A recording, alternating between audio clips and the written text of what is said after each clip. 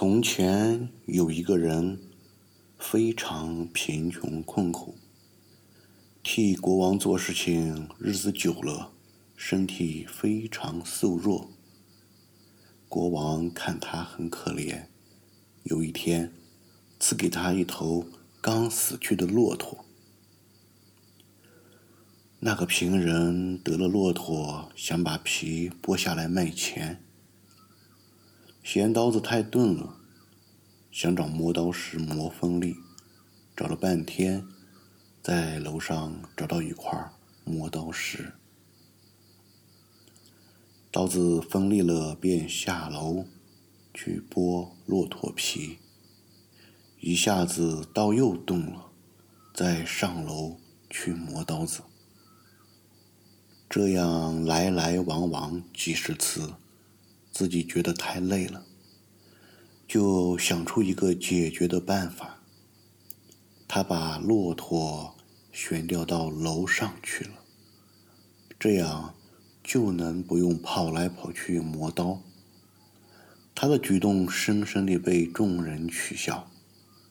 这个磨刀的人就像愚笨的人毁坏戒律，却到处搜刮财富，并拿钱财修福，期望能投身到天上。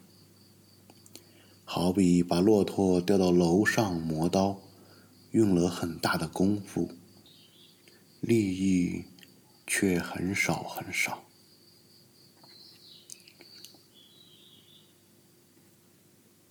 有一个老母亲来向我诉苦，她的独生儿子如何不孝，把他多年积存的老本拿去股市投资，终至血本无归。儿子媳妇完全不懂孝道，连最基本的吃穿都不顾。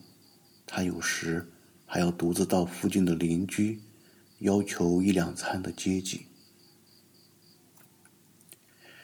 我起初以为恐怕儿子能力有限，才会弃老母于不顾，只好陪老母亲叹息。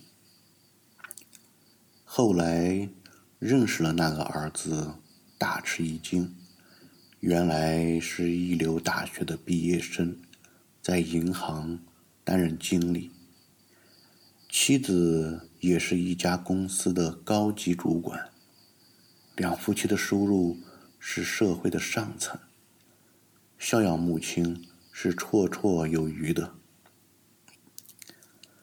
他和妻子向我抱怨，多年来投资过各种生意，包括股市、基金、期货，但几乎做什么就赔什么，从未发过什么利市。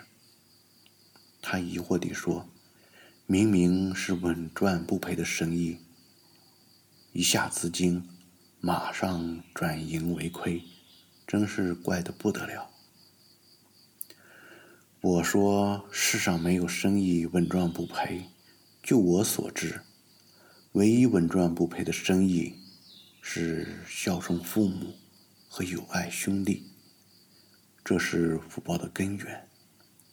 一个人有了福报，才有可能赚钱。如果没有福报，再好的生意也会落空。所以，想要做生意赚钱，先积累福报吧。听说后来他的母亲得到了孝养，他的投资也有了起色。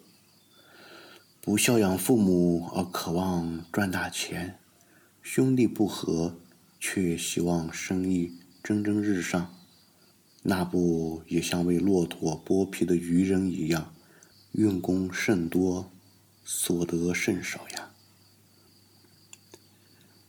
慈师在微博中曾说，德不配位，必有灾殃。世间法、出世间法都是这样的。只要你福报不够，求来的都是灾难。所有的现象都不可能是无缘无故而来。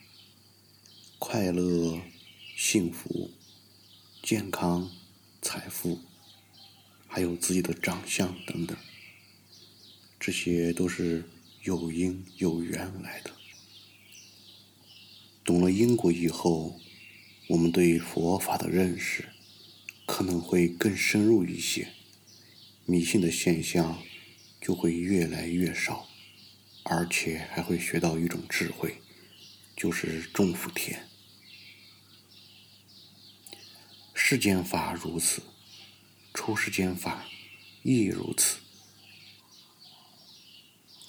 如果求法求多了，矛盾就更多了，这个修不出来，那个也修不出来，最后自己就神神叨叨，我不修这个护法会不会惩罚我？不修那个护法会不会怪罪我？一个人修行和成就的速度要看他的耐力。好比有些孩子在学习的过程中，学着学着就学不好了，不是他不肯学或者学不会，就是耐力不够。修行也是这样的，一个人医治上师的情况或者修行能否成功，就要看他的耐力。其实一切事情的成败都和耐力有关系。能不能完成一件事和长相或者生活没有关系，而是和自己的耐力有关系。这个耐力就是禅定力的功德显现。禅定力不够，耐力不够，烦恼就非常容易伤害到自己。